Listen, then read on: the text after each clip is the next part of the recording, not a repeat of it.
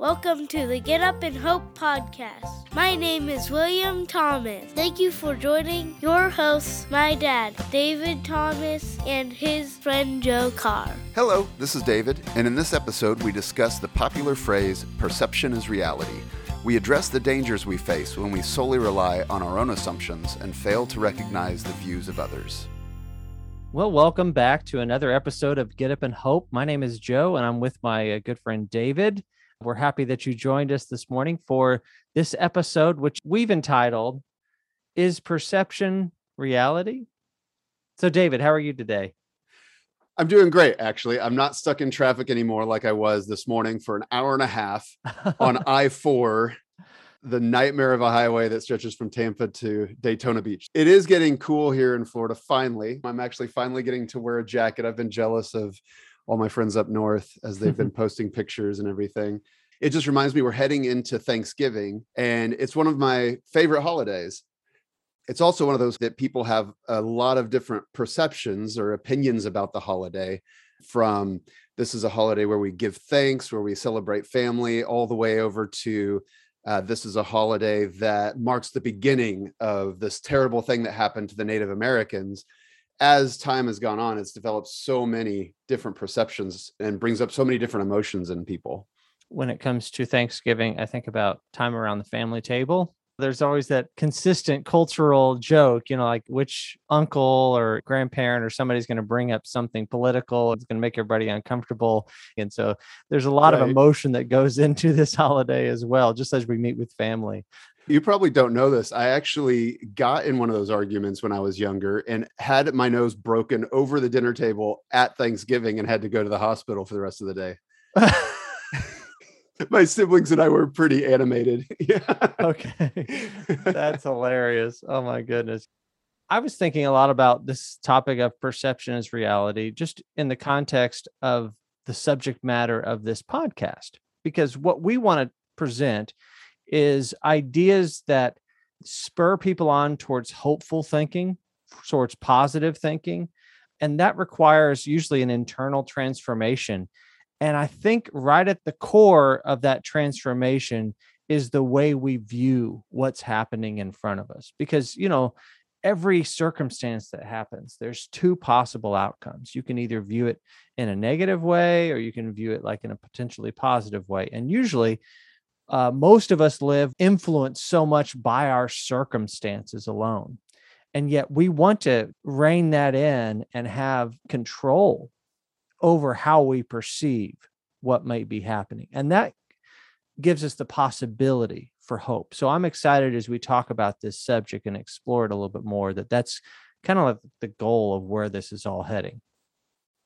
Right. We all want to believe that the way that we're seeing events is the way that everybody sees them, that we're not bringing in our assumptions or our worries or our past experiences into that.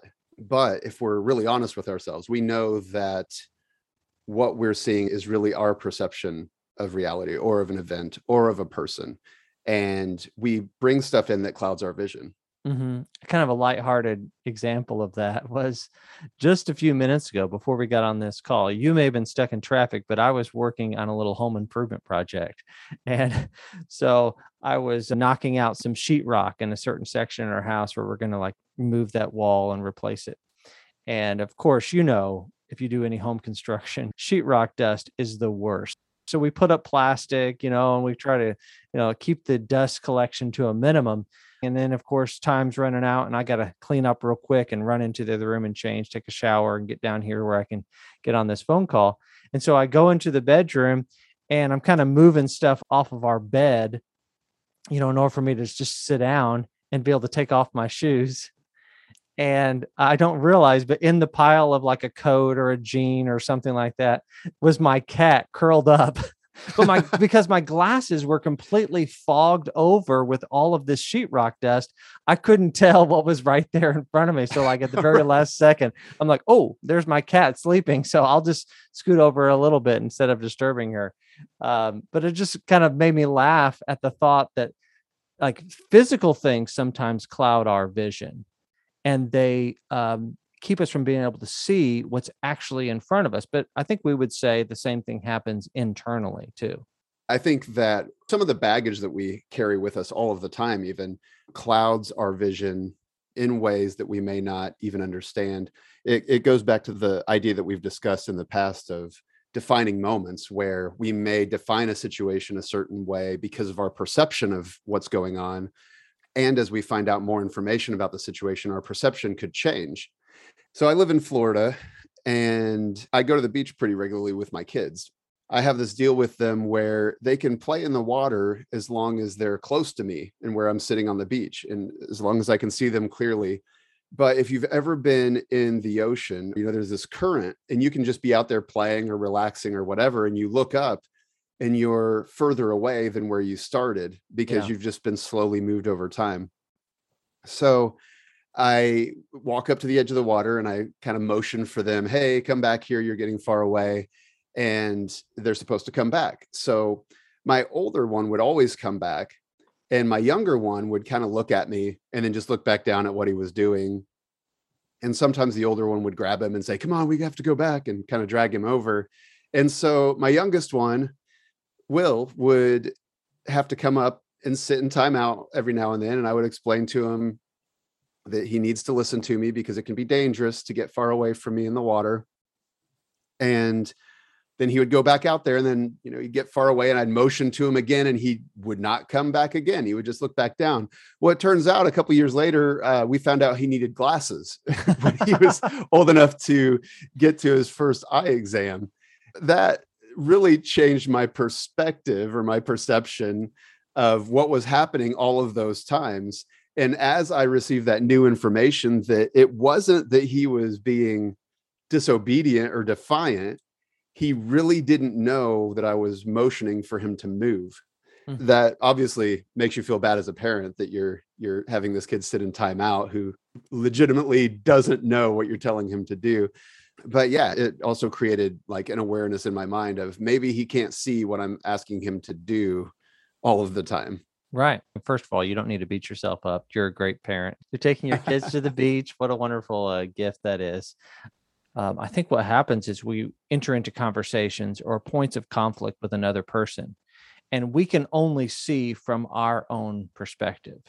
And yet sometimes we don't have the wisdom nor the experience to really step back far enough and view this, what they might be seeing, And so I think that that's the problem with that phrase of perception is reality, because isn't it true that we kind of adopt that phrase for ourselves and just kind of defend our own perception? That phrase, perception is reality, can be kind of misleading. I think that we all assume that it's just a phrase that's been around for a long time. And just out of curiosity, when we were preparing for this episode, I decided to look up the history of the phrase. And I was surprised to find out it actually wasn't really widely used until the 1980s, when a political consultant decided he wanted to use that as a phrase to justify spreading information to people that did not have any type of factual basis. So perception is reality was really a way of saying facts don't matter. Yeah. So his political candidate could make it farther. Right. Yeah. I think that's interesting when you think about the history of that phrase, and yet it's entered into the psyche of the world. Truth is completely relative in a sense. Right. It's whatever my experience is, feels like, well, this is the truth of what's actually happening. And again, I don't discount the fact that nobody can be in every place at every moment. And so anyone who's studying truth, they cannot possibly ever interview every single person alive to say what is happening here in a particular situation. But I think it's so irresponsible, can I use that word, of us to be able to say my truth supersedes anybody else's truth. Right. And I think even that phrase has become popular, the my truth, is it's moved, this is my perception of what happened, to my truth. In Christianity, maybe people will say, God told me. And as soon as somebody says, God told me, it triggers this thing in your mind of like, well, I can't argue with that. It sounds ridiculous, but you've just eliminated every possibility of arguing. So I think when you say my truth, it discounts any other viewpoint instead of, well, this is what I saw. Maybe there's other factors that I don't know about going on. Right. And it would be easy for someone listening to assume that we're talking about a political viewpoint on one side of the aisle. And yet it may surprise you to think it might be yours as well. We're not criticizing the other. And I feel like, because this is something we all do, we all kind of opt for our perspective or our perception of events in the world. And what that does, it creates some sort of pride in us that we have it all figured out. Right. And in order for us to really have a hopeful, generous, courageous mindset that is leaning into hope, I think it has to start with some ability to say, I may not have it all figured out. And maybe that word is humility. Yeah, I think that when we're able to accept that we may be wrong in every situation, or maybe not that we're wrong, but we just don't have all the information. I think it's very easy when it comes to how we perceive things to lump people into groups. It's almost like this defense mechanism. So if one person like this hurt me, then everybody must be that way. And instead of trying to find out more about the situation, we put up this wall because we've been offended in some way or we've been hurt in some way. And so it's easier to rely on our perception as being reality rather than what else is going on. Right. Good example of that. My friend is an Episcopal priest, and so the Episcopal priest would wear, the collar just like a Catholic priest would. And he came over to the house the other day. We were having dinner and we were talking with him and his family. And he had just come back from some kind of event at their cathedral, their church. And he was talking about how he was walking around in this public environment with his collar on. And some people were like responding to him with enthusiasm and trust.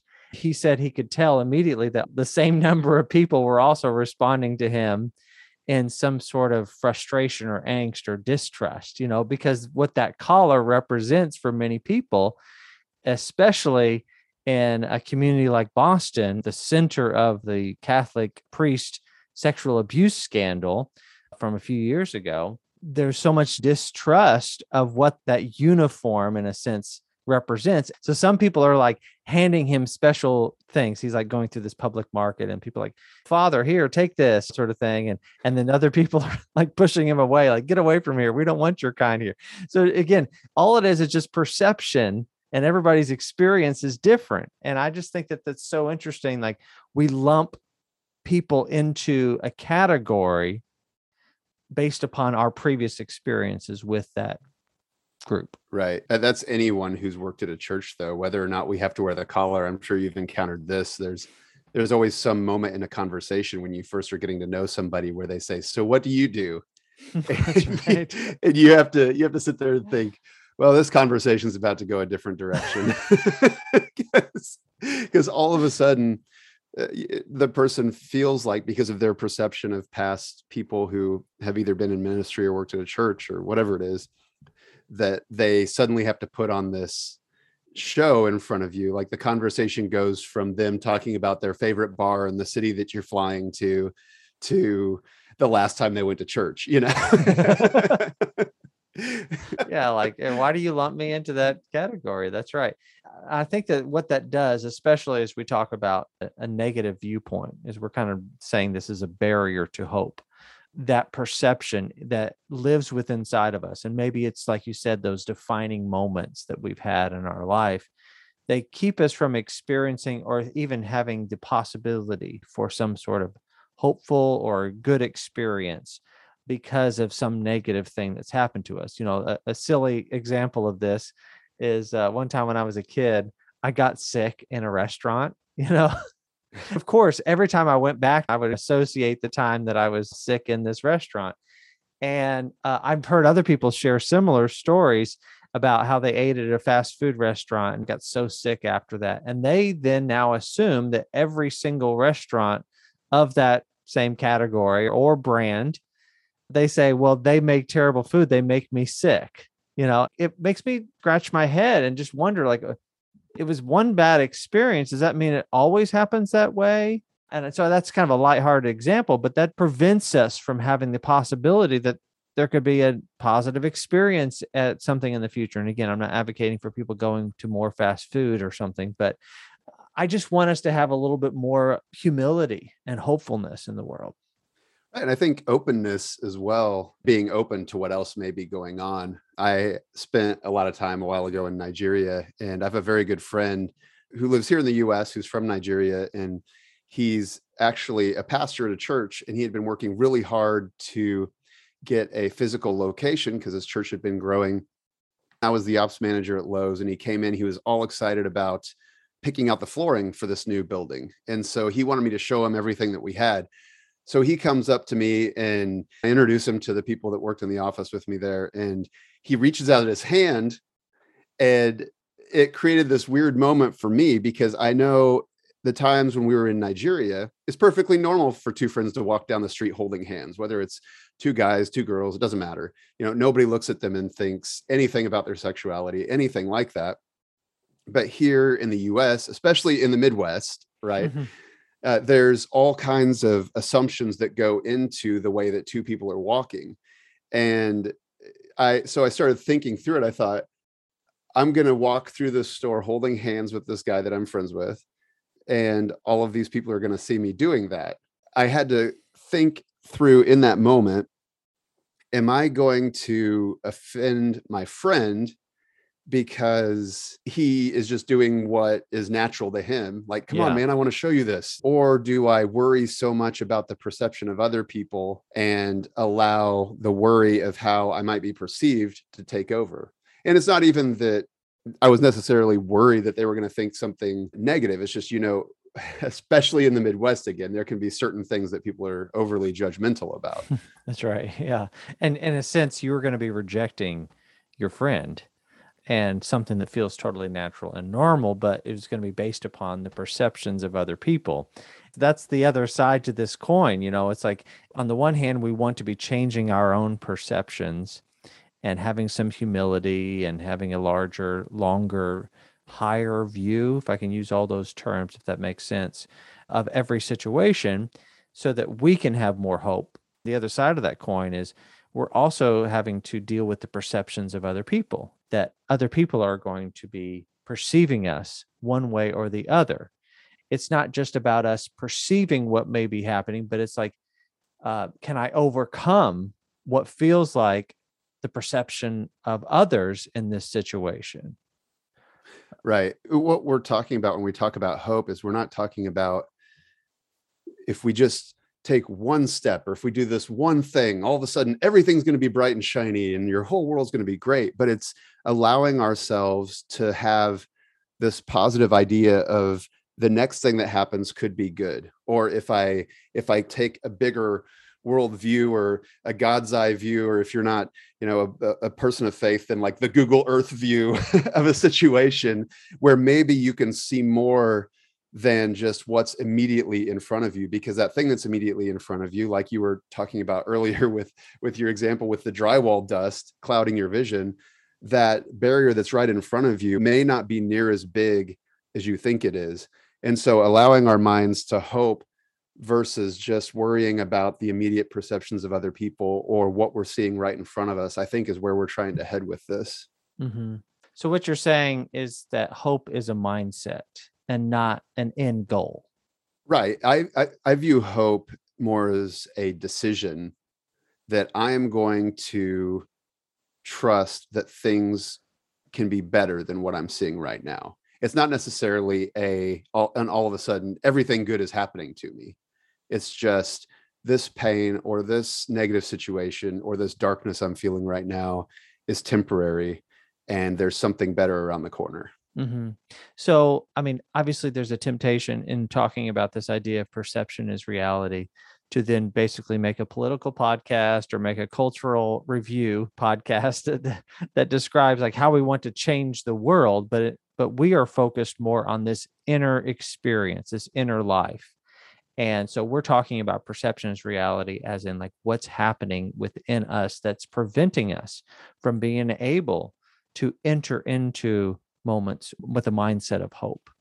Right. And what we're trying to do is look at these different topics or these different struggles that we all face and say, okay, how do we work through that for ourselves?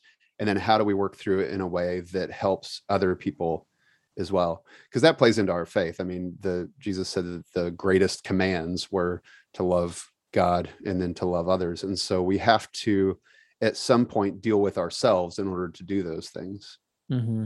That's so true. Yeah, where I live in Boston right now, it's constantly in the news about a crisis of homelessness and drug use in its particular part of Boston. I drive through there every once in a while, and I there's a temptation just that every person you see to kind of assume a certain thing. It prevents you from being able to love this person because of this perception that we have. And so like what you're saying is if we want to be Christ to other people, we have to let go of what our perceptions are and enter into it with a little, we said the word several times, humility, openness, with the possibility of being wrong about your own perceptions about, say, an individual. So if I see somebody who's on the side of the road who's asking for money, there might be this perception inside of me that if I help this person, I'm just going to enable their addiction by offering what I can. And that could be the reality, but I think going into it with that assumption is going to prevent us from being able to have a real conversation, treat this person as an actual person and not just an object or something that's in the way or is a stepping stone in our own faith even. And so I think that's the possibility of this discussion is we're opening ourselves up to be able to practice those greatest commands that Jesus was talking about. Right. And I think the reason that humility keeps coming up is because that's the first step in all of this, in overcoming these negative perceptions we might have of anything really, but especially of others. I think that the first few times you make this conscious decision that I'm not going to allow my presupposed notion of that person to prevent me from trying to interact with them in some way. And I think at the beginning, it feels like a chore, but then as you realize how wrong your assumptions or your perceptions about a person or a situation or an event or anything can be, then it almost becomes like this sense of wonder. That can also drive us toward this mindset of hope is getting back to that wonder that we had as kids, where it's like, everybody is not out to get me. I'm just out here having a good time, and I'm going to go up and say hi. My youngest waves at everybody. He says hi, he waves at everybody, and they just get this smile on their face. And he brings a moment of happiness to everyone. And it's just getting back to that place where we're just happy to engage with people without all the baggage that we bring along as we grow older in life and all of our experiences. That's so good. Yeah. And I think about hope and wonder. These are courageous choices. This is something I'm striving for that requires some courage to see the world differently, to share love with someone, even if I think there's a possibility that they may not fully receive my love, or it may not lead to some sort of a change in their life, or whatever it may be. It is the relinquishing of control of every situation and entering into some sort of a courageous act of being more like Christ to those we come in contact with. And I think you're exactly right. That's why Jesus refers to coming to him like little children, because children are those courageous people that haven't been burned before. They have not had as many experiences where they waved at someone and they didn't wave back. Usually people receive their kindness and receive their generosity. And it's only as teens and adults that we learn, okay, if I act that way in the world, people are going to take advantage of me, or they're going to look down on me, or I'm going to be one of those weird people, And so I think that's what I'm saying. It's a courageous choice that we're trying to encourage people to make. Yeah. And I think it becomes more courageous even the older we get. because not only are we, just innocently going up and waving at everybody, but we're working to overcome all of our own baggage that we've brought with us in order to bring just a moment of happiness to them or some kind of hope that their day will be better.